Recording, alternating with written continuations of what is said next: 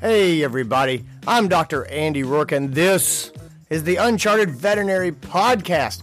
Gang, registration for Uncharted Staff Drama Conference closes in 3 weeks. The price is going to increase in 2 weeks. What does that mean? It means you have 2 weeks to get your seat before the price goes up and 3 weeks before it is locked down and you won't be able to get in. Guys, Uncharted Staff Drama coming up August 21st through 24th in Kansas City. We had a bonus episode a couple of days ago, the Uncharted Staff Drama Conference Companion.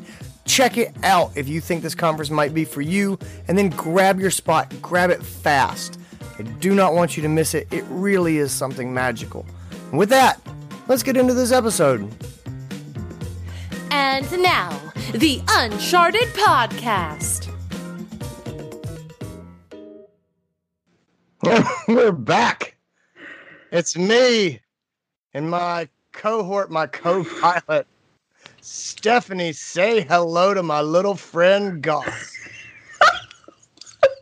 That one didn't even make any sense. I love it. How's it going, Andy? It'll make sense. What are we talking about today? I am excited about this one. So we got some mail through the mailbag.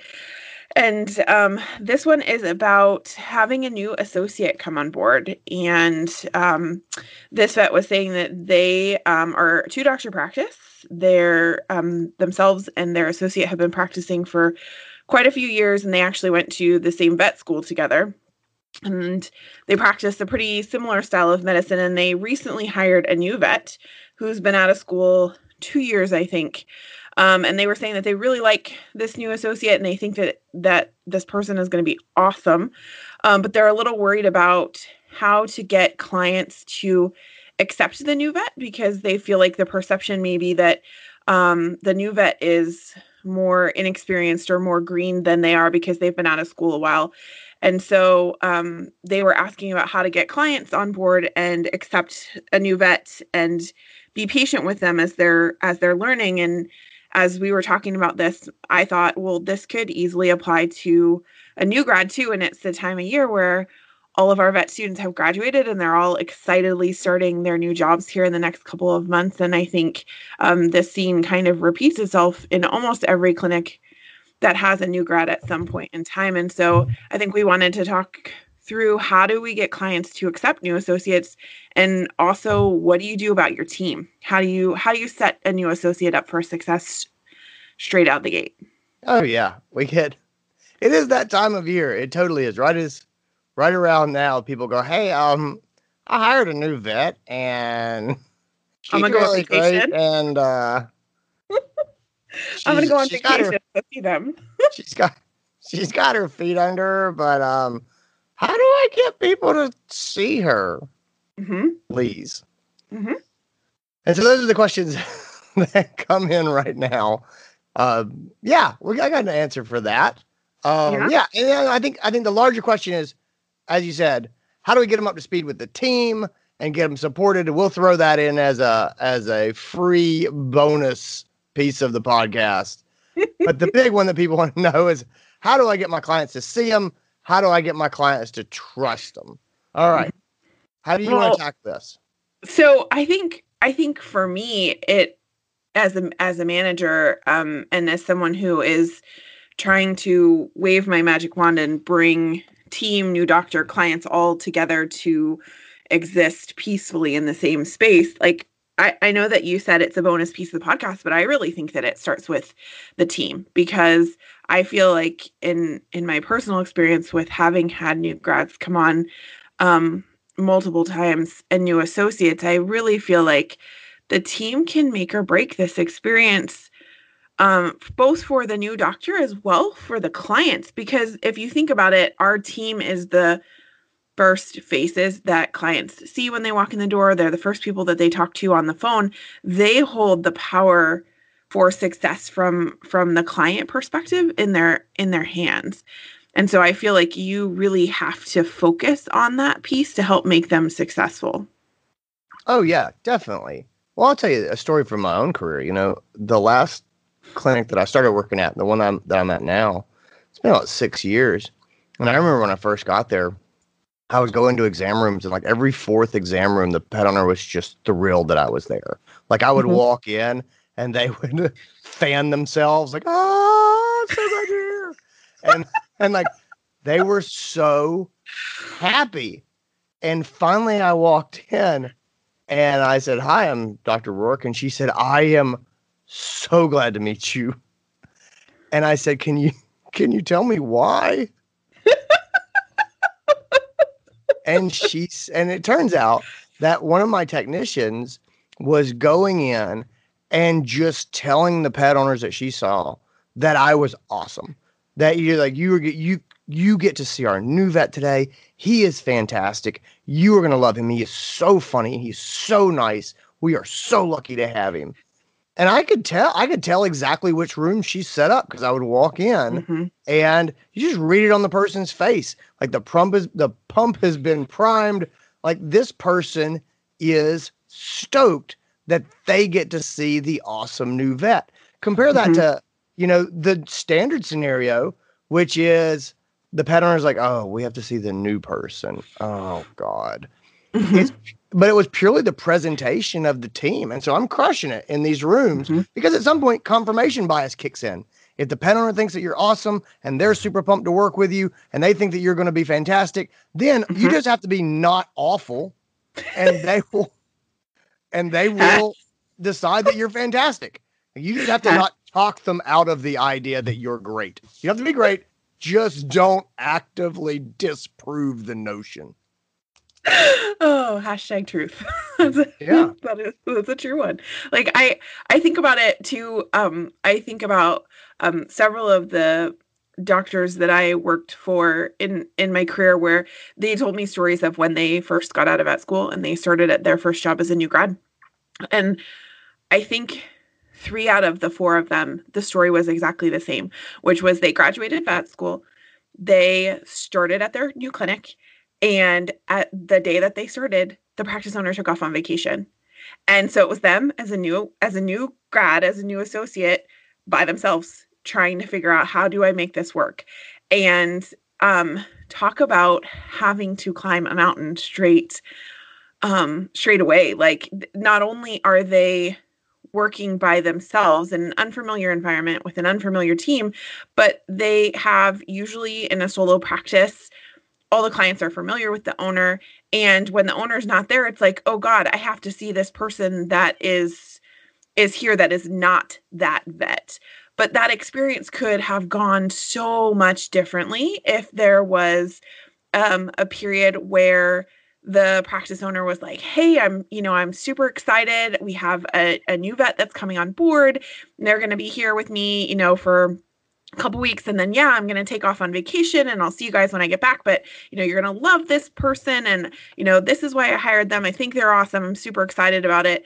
Those two things are drastically different. And I think, unfortunately, a lot more times than not, especially new grads tend to get the short end of the stick in terms of the practice ownership or the practice management's involvement in ramping things up with the clients. And so I think that's for me, it stuck with me. So when we got this one, I was like, oh, I would love to talk about this because I think it's is an area where we can really, really help our new associates and help set things up for success right away. Yeah. This hits really hard on a skill that you and I teach a lot when we talk about the front desk. It's also a great skill for technicians. It's positive framing versus negative framing. And so people come in and or they'll call and they'll say, "Hey, I want to get in for an appointment today." And negative framing is saying, "I don't have any appointments today. All I've got is something for, is tomorrow morning okay?"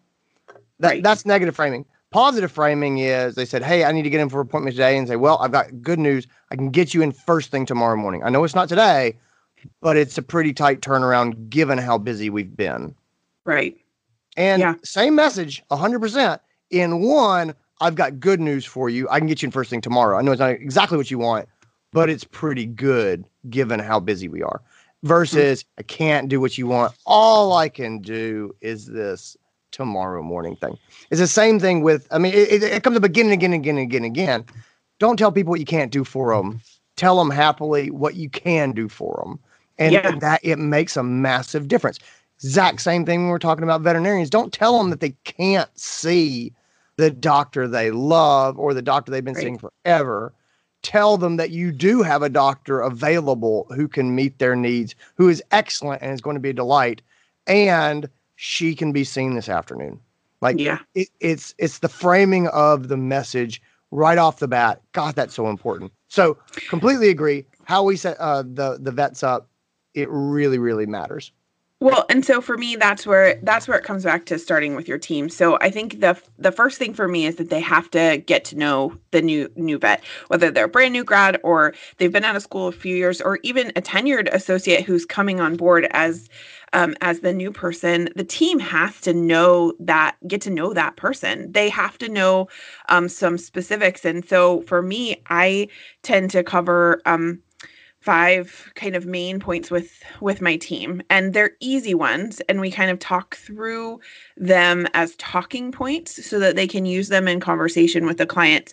So it's no different than the kind of information that you're going to put on your website, but it's being able to give some personal insight to who they are, not just that they're, the new guy who's starting today.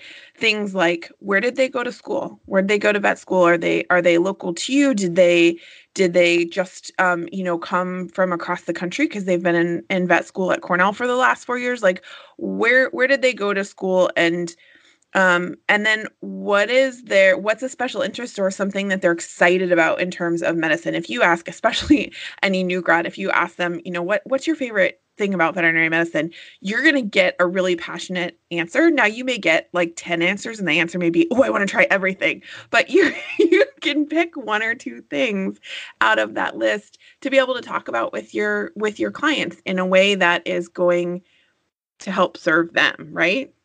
Yeah, this is Introductions 101. So whether this is you introducing the new vet to your team, or your team introducing the new vet to the clients, or you introducing the new vet to the clients, there's 3 pieces.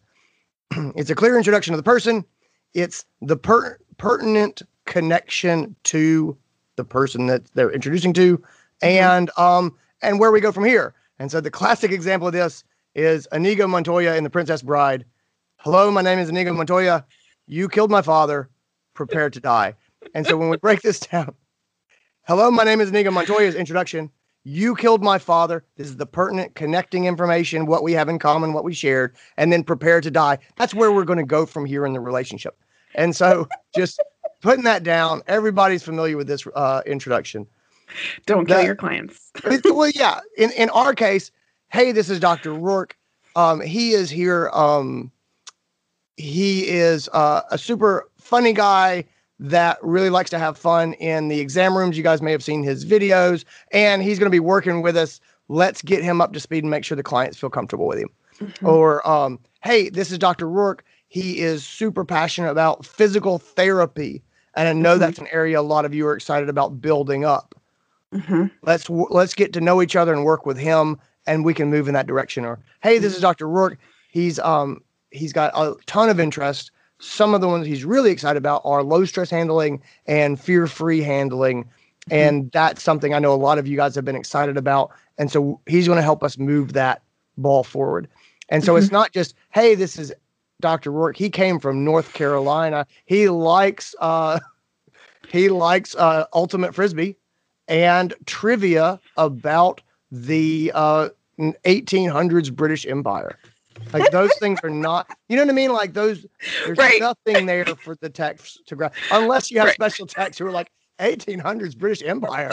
Oh, where has he been for the last 10 years?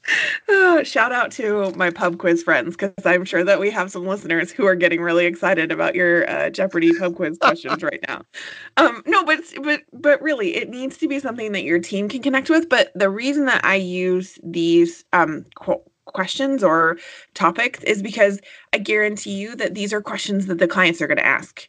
They're going to, at some point, some client is going to ask, well, where did they go to school? What are their specialties? What do they like to do? Because they know things like that about your current vets. And so they're going to ask those kind of questions. So I like, where'd they go to school? What's their special interest?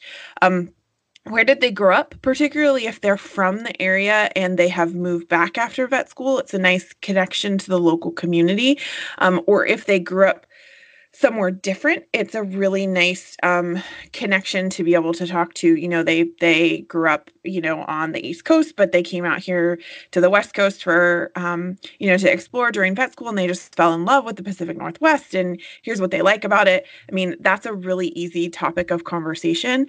And then the two big ones for me are, why does the team like working with them? And so you mentioned when you were talking about your technician setting up your rooms for success, she may not have spent a whole lot of time with you yet, but she knew who you were. And so it was easier for her to say, oh, he's so funny, I think you're really going to like him. And that may be a vote of confidence that has to come from the practice ownership or from the practice management.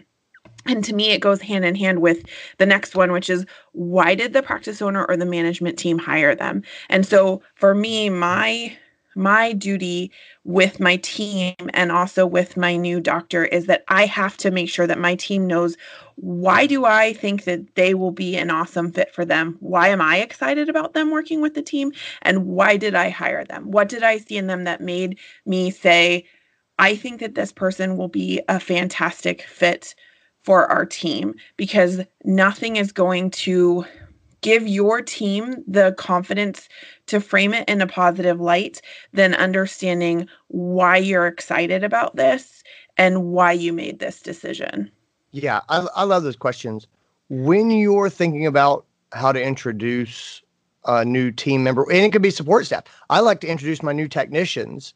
Mm-hmm. And one, I do it because it does put the pet owner at ease. I love telling the pet owners how excited I am to work with the technicians, especially if I'm going to be hospitalizing their pet, because that technician is going to be someone else who may be a good point of contact for them. If the pet owner doesn't trust the technician, they don't want to talk to the technician on the phone. They want me to talk to them on the phone. Yes. But if they trust the technician and believe the technician is great, they can be very happy talking to that technician. So I'm doing myself a huge service by building trust in that technician and introducing the pet owner to the tech and endorsing the technician. That's what it comes down to. I love the points that you make. Where do they go to school? Where are they from? Do they have special interest? The big thing for me is this: if I'm introducing a new doctor to a pet owner, or a new doctor to a staff member or the manager or whoever, right? I want to give them some background information on this person, right? Mm-hmm. The things that I care about, there's really two things that I put a lot of weight on. Number one, and this is the biggest thing, what do they have in common, right? So if I bring in a new vet and I'm like, hey, so this is Dr. Stephanie, and she's a new vet here. She has Boston Terriers at her house. And I'm talking to a pet owner who has a Boston Terrier there in the exam room. Boom. Right. I don't have to say anything else. Like, the fact that you are a Boston Terrier veterinarian, pow, I got their attention. You know what I mean? Yeah. And I'm going to talk about their hometown generally for two reasons. It's because it's this hometown, right? Same hometown as the client, or they're a local person coming back. Hey, we have this in common. Oh, he was a Clemson guy, because I practice in South Carolina, and Clemson is right down the road. If the new vet is a Clemson graduate who's come back to the area, I'm going to tell people, oh, Clemson girl, born and raised, and it's that commonality. So number one is anything that I feel like they probably have in common with the pet owner. I definitely want to throw that on the table. And the second thing is just interesting things. She's been in the West Coast her whole life, just moved to South Carolina a month ago, and is learning to love grits. Whatever the thing is in South Carolina, wherever you're from. Right. So, what do they have in common? And then interesting things that people go, oh, I didn't, I'll remember that, right? I'll remember this is the thing about you.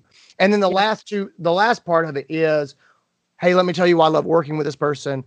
Let me tell you why we hired this person. And those are really the take home pieces. But yeah, I think, and again, I don't want to just give the impression that we're doing a 20-minute, like we're not bringing in, a table and some mood lighting and sitting down together to have a meal. This is very fast.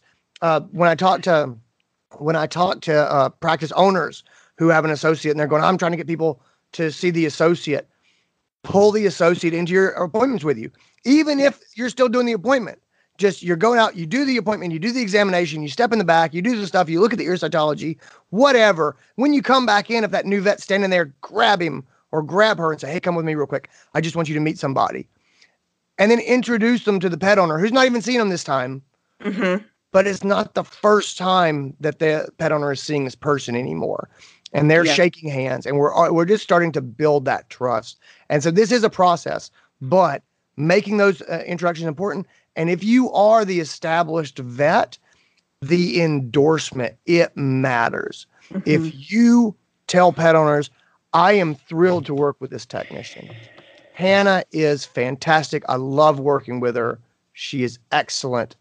Your pet is in for a treat today. That is, I've said pretty much exactly that statement to people many, many, many times. And it puts them at ease, and it makes Hannah feel fantastic. And she is fantastic. And just, you know what I mean? Just start laying that groundwork and building that trust. But that endorsement, it's the introduction too. But if you're the established owner, if you're the one who's been there for 30 years, if you're the one that everybody looks up to, if you don't tell the pet owners, I am thrilled to have this person, I am excited, I trust her, then how do you expect them to trust her? And they may jump to the idea of, wow, he was just so busy, he got the first vet that he could get. I want to dissuade that idea as fast as possible.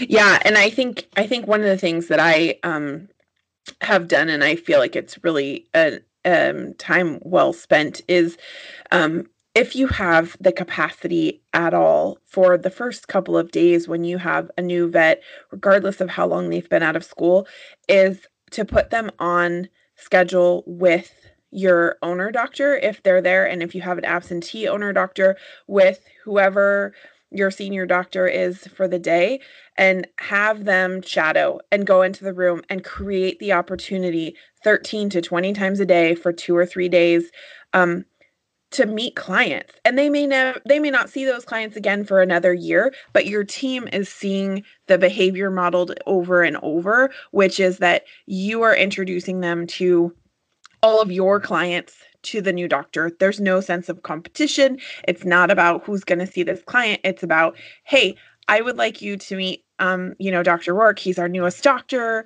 Dr. Rourke, this is, Mrs. Smith and her pet, Fifi, whatever the deal is, create an opportunity for them to have small talk.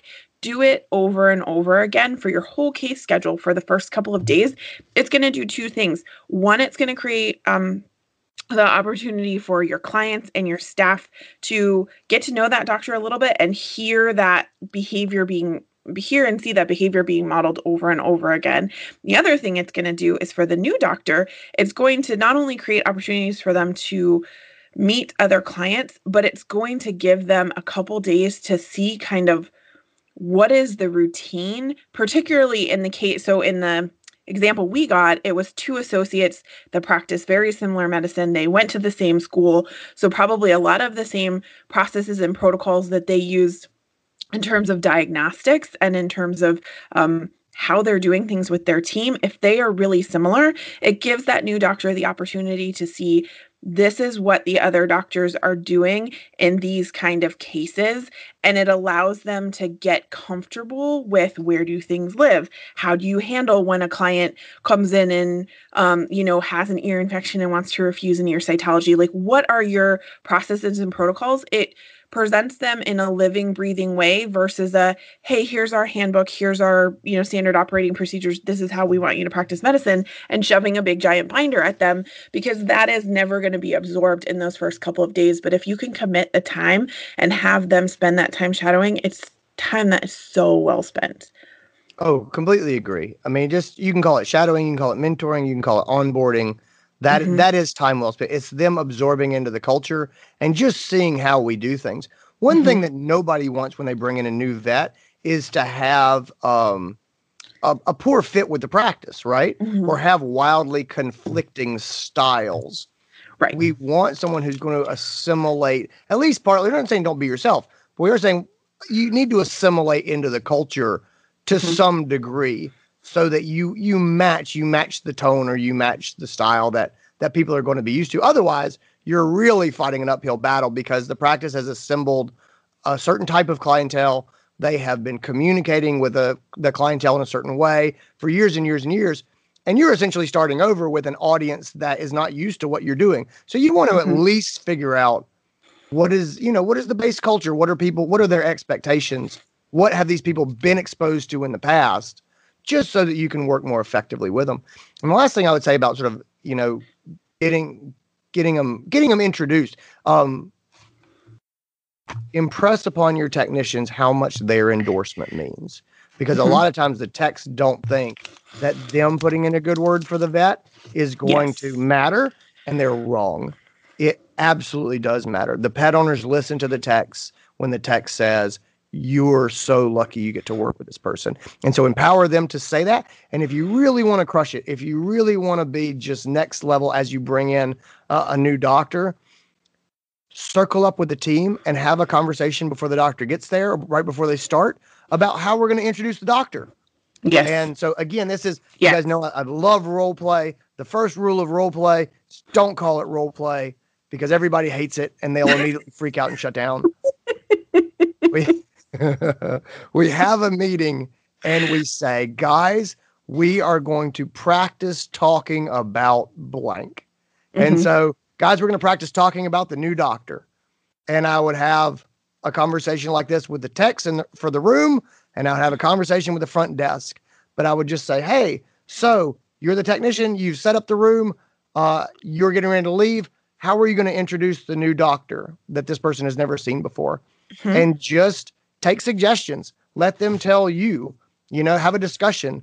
I always use the flipboard. I love the big Post-it notes, like the walls, the big flip chart size Post-it notes. And just be like, tell me, like, give me some suggestions. Like, say it in your own words. You're getting ready to leave the room. Say, hey, you're going to see, and tell me what you would say. And you don't have to, there doesn't have to be a lot of structure here, but let them think about it, and just go ahead. That's the biggest part, is actually thinking about what you would say, but then let them hear what other people would say. And ultimately people will hear what works and what's good. And you're also just making this top of mind. I don't roll up with a script. I'm not like, this is exactly what you're going to say, because that sounds phony, and everybody should say it in their own way. And they should be honest about why they're excited that this vet is here, but get them thinking about them, get them talking about it, give them, and that's a great way to lay out the expectation of, give this person, give them a warm room. You know what I mean? Warm the client up for them, so that they're working with a little bit of credibility when they come in. Yeah, absolutely. And I think I love that idea. I love taking, especially if you have laid the groundwork and you have given them the basic information about your vet, whether they're already there or not, learning the basics about them, and then saying, okay, you guys have this information. What are you going to do with it? How are you going to set this up for the client? Mrs. Smith calls in and, she needs her recheck done, but I'm in surgery tomorrow, and Dr. Rourke is on outpatient. So how are you going to set Mrs. Smith up for success when she's not going to see me for her 10-day recheck? What are you going to say to them? And allow them the opportunity to come up with what are they going to say in their own words, and how are they going to solve that problem without the pressure of, oh God, Mrs. Smith is actually on the phone. She's going to be pissed that I'm about to tell her that she can't see, she can't see me tomorrow. So how you take that pressure away from them and ask them to think and give them the opportunity to be creative and really knock it out of the park, I think is helpful. So smart, because that's exactly what happens. Is we can either have a quick meeting and everybody can think about what they're going to say when the long time owner client calls or walks in, and we can do this together and we can all talk about strategies that might be helpful, or we can let every person have that unpleasant experience individually in real time with real consequences. What do you want to do? And so there's that. How we make this even easier, and I think it brings us to the next part of this conversation, is if we want our staff to be good at introducing this person, and also to genuinely feel comfortable with this person so that they will back him or her up naturally, they need to know the new vet, right? And not just the basics. I mean, I think the basics, we talked about before, bare minimum. Where's this Yeah. person from? Where'd they go to school? What are their medical interests? And that is the bare minimum. That is day one. Right. But Right. by 2, you should have more than that. You know, Right. we need to start incorporating this person into our culture, into our team. We know that from human medicine, when nurses work with doctors that they know, like actually know, they have a higher job satisfaction, they have a lower turnover, and they make fewer mistakes. Why? Because those nurses are more comfortable questioning those doctors, checking those doctors, asking those doctors things. Why? Because they have an actual relationship, not just a superficial work relationship that has these weird status things tied up in it. So how do you bring the new vet into the team to really start to genuinely build that trust and build those relationships that are going to make these introductions happen a lot more organically and smoothly? Well, yeah, I think it's a great opportunity to have some fun with your team. Have a dinner, have lunch, have a team meeting where you get a rep to buy them pizza. It doesn't have to be a giant, grand, big thing, but I mean, summer's the perfect time, you guys. If you wanted to do a team outing and have a team barbecue and have everybody get together, I mean, there's tons of ways that you can have fun as a team. Just do something. Do something to get your team to get to know who this person is as an individual and create those. You have to go creating those opportunities, because if you're waiting for your team to seek out the opportunity to be like, oh, hey, Dr. Rourke, today was a really, really rough day. We've already been working for 10 hours. We're going to go have, some margaritas across the street. Do you want to come? Those kind of opportunities might come up, but it may take a while before they get there. And so you have to do something to help your team create those opportunities. And it can be something that's built into the structure of your normal business day. Like I said, if you already have a team meeting on the agenda, have some pizza and have a little bit of fun with it. Get them to play 20 questions or what if, and not only get to know the new associate, but also to reveal a little bit about themselves and create opportunities for the new associate to feel like they're getting to know your front desk CSR that's been there for 20 years. And as a new associate, you know full well that the front desk has your fate in their hands. So help create opportunities for them to get to know the front desk team too, and the technicians, and see them as people. It goes both ways. Yeah, 100%. I think you can absolutely start doing quick things inside the office, just like you said. And if you're going to have a pizza lunch or something like that, I love your idea of actually having some games, because otherwise what happens is everyone clusters off into their little groups and they talk. Right. Throw in, and you can go online, just Google icebreakers, Google get to know, stuff like that. And you go, but Andy, we've got 20 employees and 19 of them know each other. They don't know everything about each other. Yes. It's, there's a million ways to do this. And even if they have done something like this before, it's a great refresher, because we forget what, Candace at the front desk really loves to do on her day off. Like I knew that 6 years ago, not sure I remember it now. Right. There are 2 management tools that I have had in my toolbox since I started in this job, and I recommend especially to all new managers, to keep them on their shelves. One is, there's a book series that's actually called What If, and it's questions for the game of life, I think is what it's called. But if you search on Amazon What If, it'll come up. It's a little tiny book. You can keep it on your bookshelf, and it's got 100 pages of what if kind of questions. And my favorite is to pass the book around, let them flip it, and open to a page, pick any question off the page to answer. You're going to find out random information that's more than the run of the mill, what's your favorite animal, or, why did you start working in veterinary medicine? Those questions are important, but it gets them having a little bit of fun. And the other is, they make question balls. So they're small, squishy, soccer ball size balls. And I have several of them. They sit on my bookshelf in my office. And every little square on the ball has a question in it. And so this is a fun way to get them up on their feet, get them moving. You can have them toss the ball back and forth to one another and set up a rule, like whatever your right middle finger touches is the question you have to answer.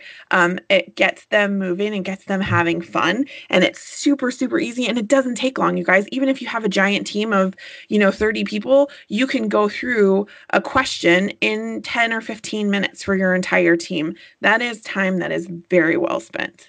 Yeah, I completely agree. And you want to go a little bit deeper. Getting out of the office is definitely a possibility. It may not be something you can do on the fly, but guys, Labor Day is coming up. It'll start cooling down a little bit. A cookout is a fantastic thing. Do it in the middle of the day. It is a great way. No one's bringing alcohol, anything like that. It gets you away from a lot of headaches that you might run into at other times. Mm-hmm. But a cookout, and when I say a cookout, I mean really go after this. We did a cookout at my house. Hosted a cookout at about 20-some people. We got a above ground swimming pool, not like a permanent one, but they have temporary ones.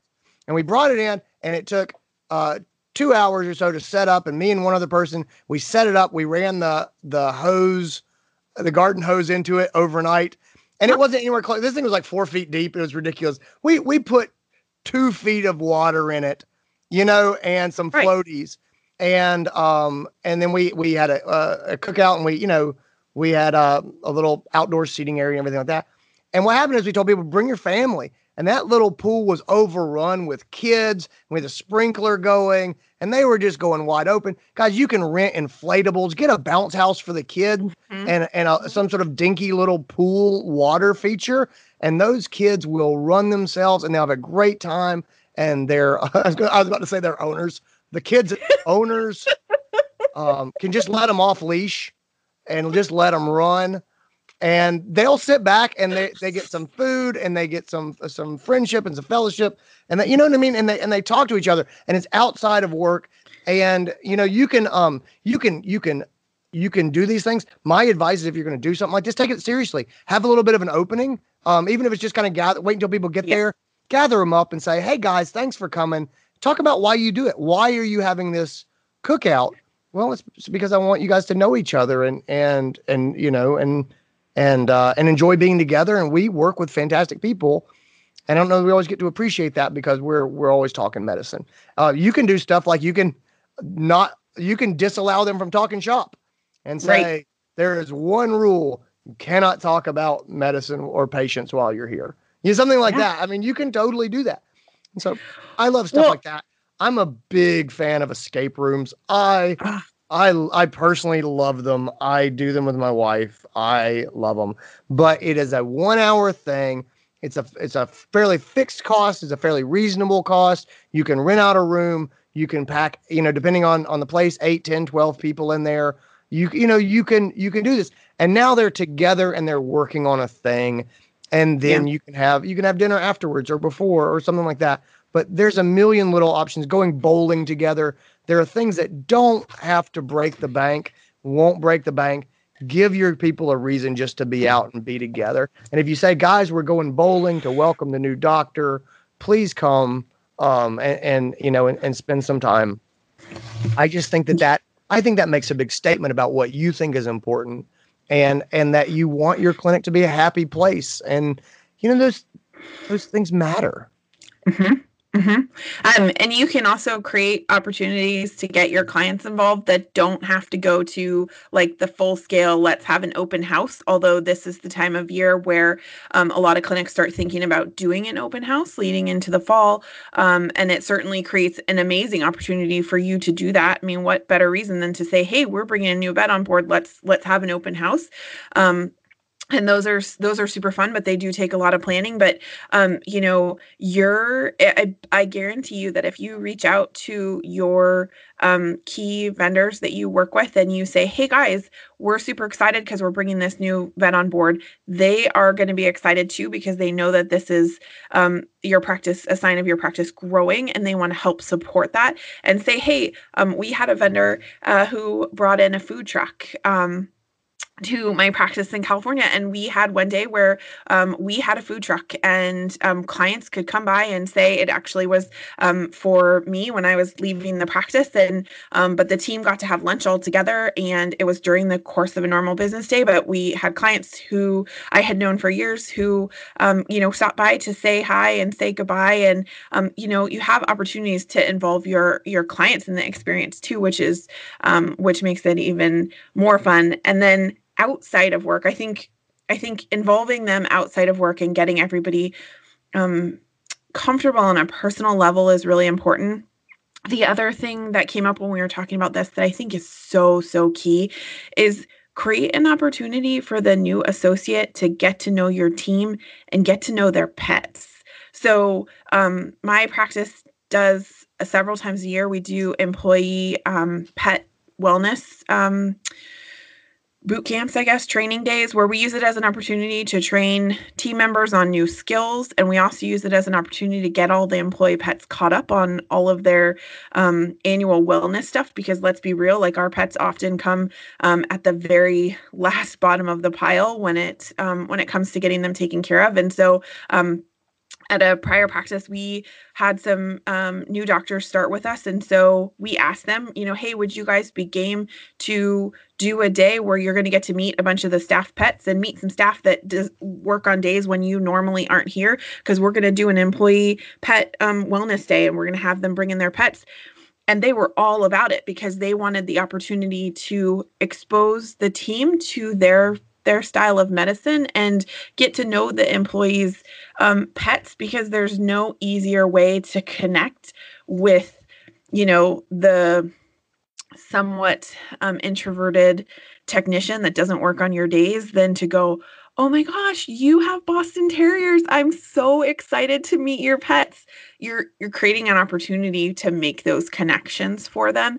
And the end result of that is that you want them to be able to say to your clients, I would trust Dr. Work to look after my personal pets. In fact, we just, had a day where we got our pets caught up on their annual exams and vaccines and their annual blood work, just like, Fluffy's going to get today. And Birdie actually came in and saw Dr. Work, and it was a great experience. He was so gentle with her. She's normally nervous when she comes in, but she did great. And, I would have no fear in trusting my personal pet to him. And I think that you're going to feel the same way. I mean, talk about a giant A+ endorsement for your new vet to be able to experience. Well, it goes back to, there is no stronger endorsement that you can make to a pet owner than this is what I do for my pet. Yeah. And that's why I always tell people that. And they only say it if it's true. Never fake it. Only say it if it's true. But there's nothing else you can say than this is what I do for my pet. And if you're the tech and you say, honestly, Dr. Rourke is the vet that he saw my dog last week because she needed her shots and things, and he was great. So let's open up a little side door here. I just want to show you this little side room in our conversation. Let's talk about how the vets can help themselves, because I've been on the other side of this, because there are hopefully probably some vets who are listening to this being like, okay, I'm going to ask the practice owner to do this, or I'm going to mention this, because they're trying to get their feet on them, and they're trying to get up to speed, or maybe they're standing around twiddling their thumbs and they're going, this isn't good. It's not good for the practice. It's not good for me. I want to get going. Things that the vets can do for themselves. Number one, jump in there and take care of the tech's pets. When they bring their pet for a drop off or they want to get something done, don't say yes if they ask you. Do what you can to help them, to do that work. And I cannot tell you, and this is the definition of short-sighted. I'll hear pets be like, I don't get paid to work on the staff pets. You are out of your mind if that's your holdup. Like, you have lost sight of the forest because of the trees. This pays massive dividends in them trusting you, in them being comfortable with you, and it's going to come back around to them endorsing you and them watching your back. It's like, do this work, and and just take care of your staff. Yeah. It will come back to you, especially if you're the new person. This is great time. And here's the other thing too. If you're the new person and you're taking care of staff pets, work them up.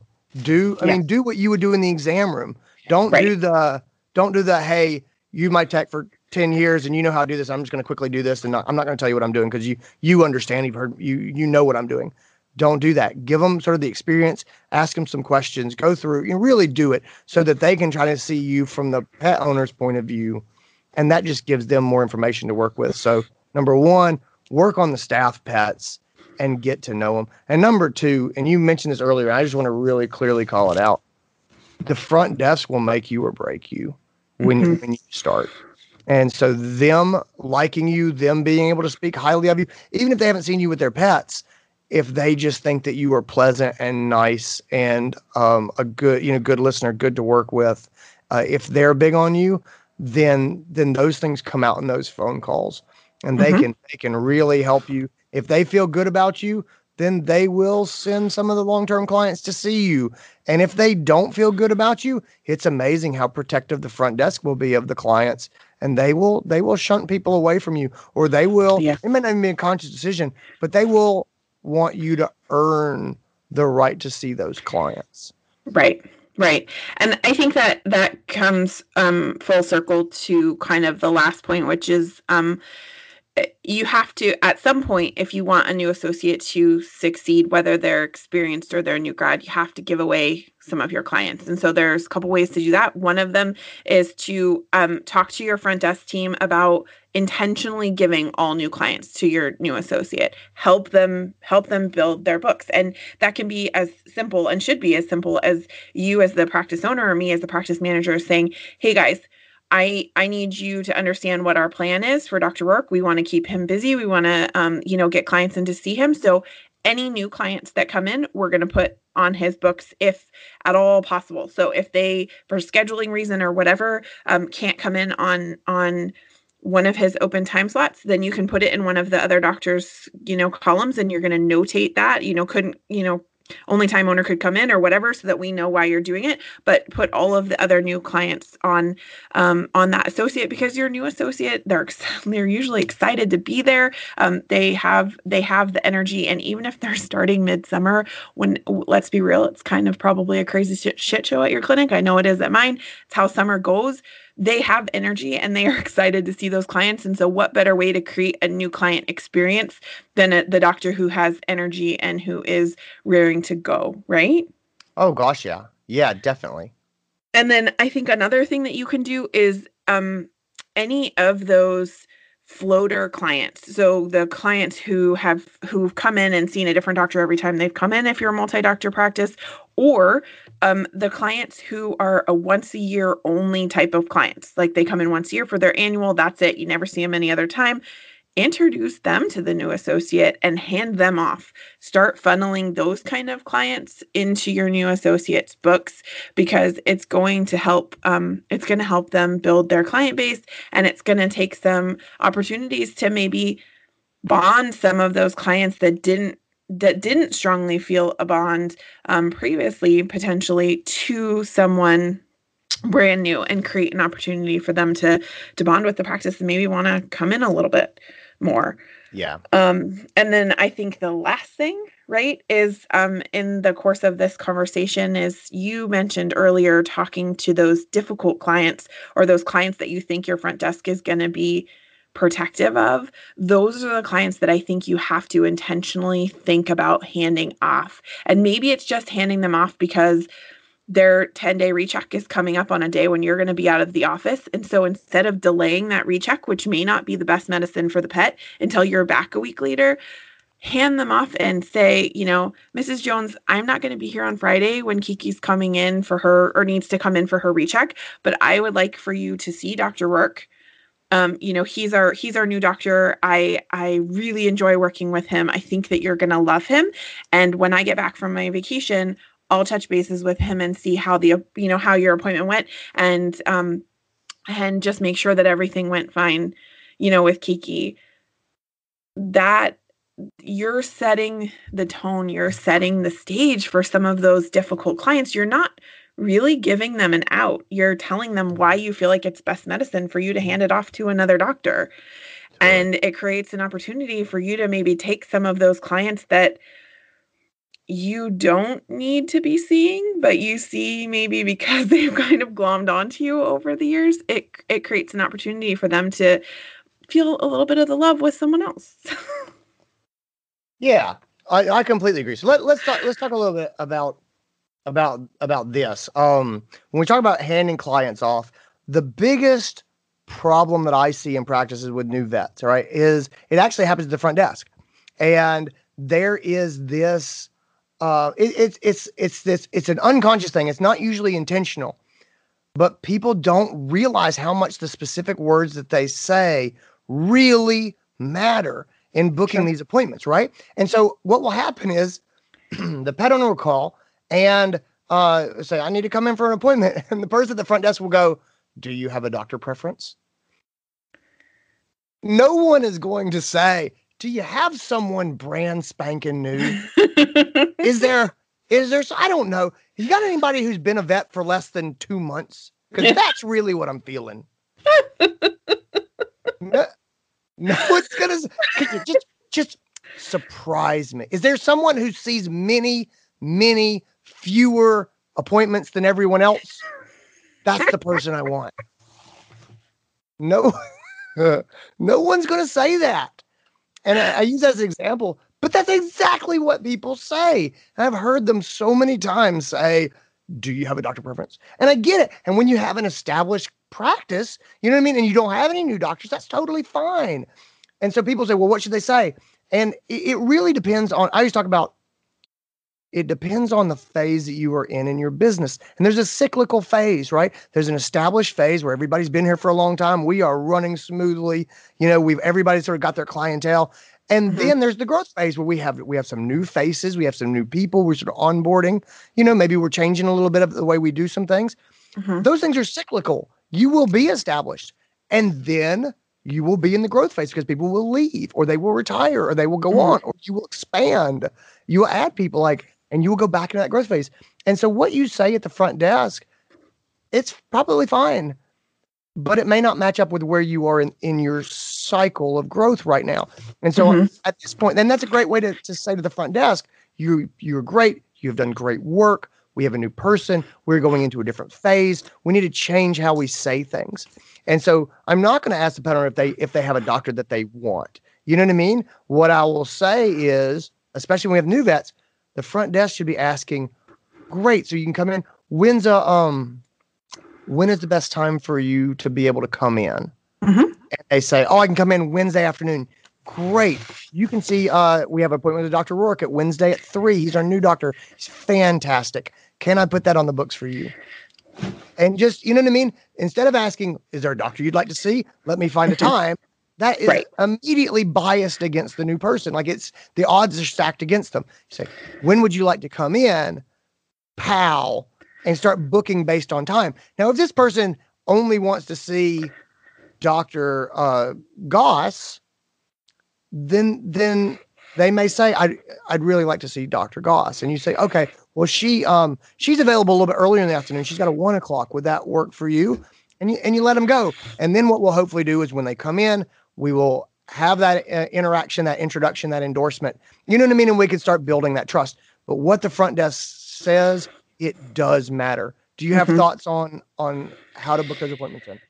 Yeah. And I was going to play devil's advocate. On the flip side, I think asking them, I always ask, do they have a day or time of day preference? Because I think that's a really important question. It helps you steer them towards your new vet. I do think that asking them, do you have a doctor preference, is also helpful because it creates opportunities for them to say, no, I don't have a preference, or for them to say, well, I usually see Dr. Hickey, but I'm really worried about this, so I'd prefer to come in sooner rather than later.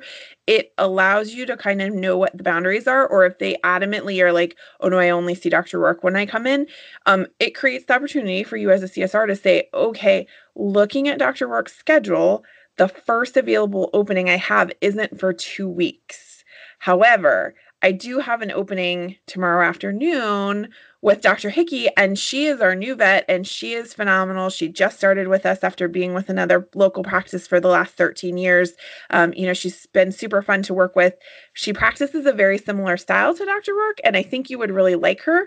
Would you prefer, would you rather that I get Fluffy in tomorrow, or would you prefer to wait 2 weeks until Dr. Rourke's first opening, which is Friday, the whatever?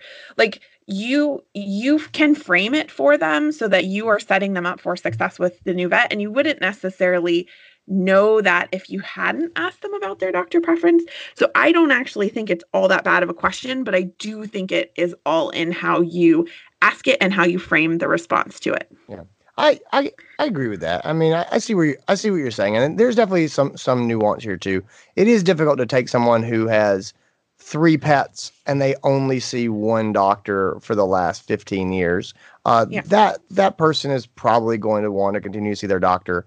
And so there is some nuance in looking at what is this person's history as you sort of try to book them in. But like you said, those are also the perfect clients to say, okay, I'm going to go ahead and put you, on Dr. Rourke's schedule. And our new doctor happens to be working that same day. I'm going to make a note in your chart. And if she's free, I would love for Dr. Rourke to introduce you to her, because I think you're going to love her. And use your books, you guys. Make those kind of notes in the appointment schedule. Put intro, Dr. H on there so that the doctor and the technicians who are setting up that appointment know, oh, hey, if the new doctor's free, we're going to try and pull them into this exam room just to say, hey, and introduce them to a longtime client, because you want those longtime clients, even if they have established relationships with your owner, especially with your owner doctors. You still want to create opportunities to introduce the new vet to those doctors, because even if those clients are loyal to your owner doctor and they're the kind of clients who Mrs. Smith only sees Dr. Rourke, she's never going to see anybody else. You bet that if she's at the dog park with Fluffy and someone's like talking about their vet and talking about, oh yeah, I'm going in and I'm going to see their, have you heard anything about their new doctor? I'm going in to see them next week because they didn't have any openings with anybody else. It creates an opportunity for that established loyal client to say, well, I see Dr. Rourke, but I happen to have been there last week and I met the new doctor and she seemed really lovely. We talked about how she, grew up in this area or whatever. You're still creating those opportunities for those loyal clients to pass that information along, even if it doesn't affect them. So don't think that isn't a powerful opportunity. Yeah, I agree with that. And the last part I would say is air cover. You can definitely give air cover when it comes to introducing everyone. What I mean by that is you can do a nice little picture sign, welcome in the lobby. Your Facebook page is a big deal. Get pictures of the doctor. You may figure out a couple of different posts to do, and we won't get too much into how to do that. But strategically, you can announce when the person is coming. You can announce when they arrive. You can, you make sure that you're really getting them on social so that people who follow your page are seeing them. I like an email. If there's a well-known practice owner, to write the email, like do it as a personal letter. So there's one way you can definitely do it. If you're doing like newsletters, you can do a blast and put it in and it looks like a story. But I tell you what, guys, there's something really powerful about a written letter of endorsement about, hey, I'm really thrilled that Dr. Goss is here. And this is where she came from. And I want you guys to know her and why we're so happy. And so an email like that really matters. You can also, I did one time, I was leaving a job before I came to South Carolina. I was leaving a job in Maryland and it was a great practice. I really loved it there. I was very, very happy there. I really liked that job a lot. My wife got a job in South Carolina and that's when we moved down here. So I had to go. And so it was the most wonderful, amicable parting of ways with tears all around. Like it was that kind of, and so I wrote a letter and I wrote a letter to the clients and just said, thank you for letting me serve you and be a part of your life. And this hospital is wonderful.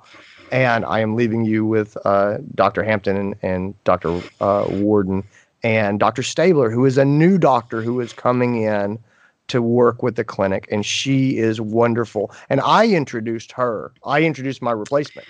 And again, it worked well because I was leaving on such good terms, you know, and you know, we put her picture, I think, in the letter and stuff. And yeah, it was kind of a neat handoff. And I got tons of replies back from our pet owners. And so that was really cool. I think this is, you know, you mentioned some sidebars for things that the vets who are new grads or new associates who might be listening could do for themselves. This is one of those things when the practice manager or the practice owner, but more likely when I come to you and I'm like, hey, I really need some information for your bio for the website. This is an opportunity for you to take it into your own hands and be like, hey, I'm pretty sure you guys are probably gonna, you know, do something to update the website. I have some awesome pictures of my pets that I would love to, you know, email over to you, or, you know, I wrote down some things about myself that you could use. It's an opportunity to not like be like, oh God, you're gonna put me on the website. Do I really have to write a bio? To not have that kind of attitude and help yourself, because I'm telling you, if you came to me with a little bit of excitement about introducing you, it would go an amazingly long way. Similarly, you can do a welcome banner or signage outside your hospital. You know, I mean, how good would you feel as a new vet if you pulled up to your practice and there was a giant banner on the front of the building that said, you know, welcome Dr. Rourke to the practice, and you got to see that every day before walking in the door. I mean, that has to be an awesome feeling. And my practice in California, we were right downtown. And so when we had a new vet come and we would have a banner on the front of the building, like it would catch your eye when you're driving by. Clients, non-clients, people are paying attention to that and seeing it. So you're creating opportunities for advertising for your practice in general in that way. Same with, you know, asking the local newspaper to do a spotlight on your new vet. They love that kind of stuff because it can be really easy copy for them at the paper, but also it's free promotion for your clinic, but also a great way to introduce the doctor and make it seem like a conversation and put out that information about them that you want your clients to know. Doing a spotlight, like you said, in the lobby. If you have a bulletin board, there are some practices where their teams are like super into decorating everything for the holidays and they still have a central bulletin board space. Make a staff spotlight space there. Or if you have digital signage and TVs in your lobby or your exam rooms, it's an awesome opportunity for you to create a little intro, welcome to the practice, slide and throw it up there on your digital signage. And then the last place that a lot of practices don't think about is, especially this time of year when your practice is super, super busy. And I hate to say it, but we have to put clients on hold because the phones are going bananas. Use your on-hold messaging. Have an introduction. Cleveland Park Animal Hospital is really excited to announce the introduction of our newest associate, Dr. Rourke. Dr. Rourke came to us from blah, blah, blah, and have a little, 15-second blurb about your new doctor on your on-hold messaging. You guys, it's a captive audience. Yeah, perfect. I love it. All right, man. Well, I think that's what I've got on this. You got anything else to add? No, I think that's all I got. I am super excited for all of you guys out there who are about to start your new job, particularly our new grad friends. I wish you guys all the best of luck because this is a really exciting time of year. Totally. All right. See you next week. All right.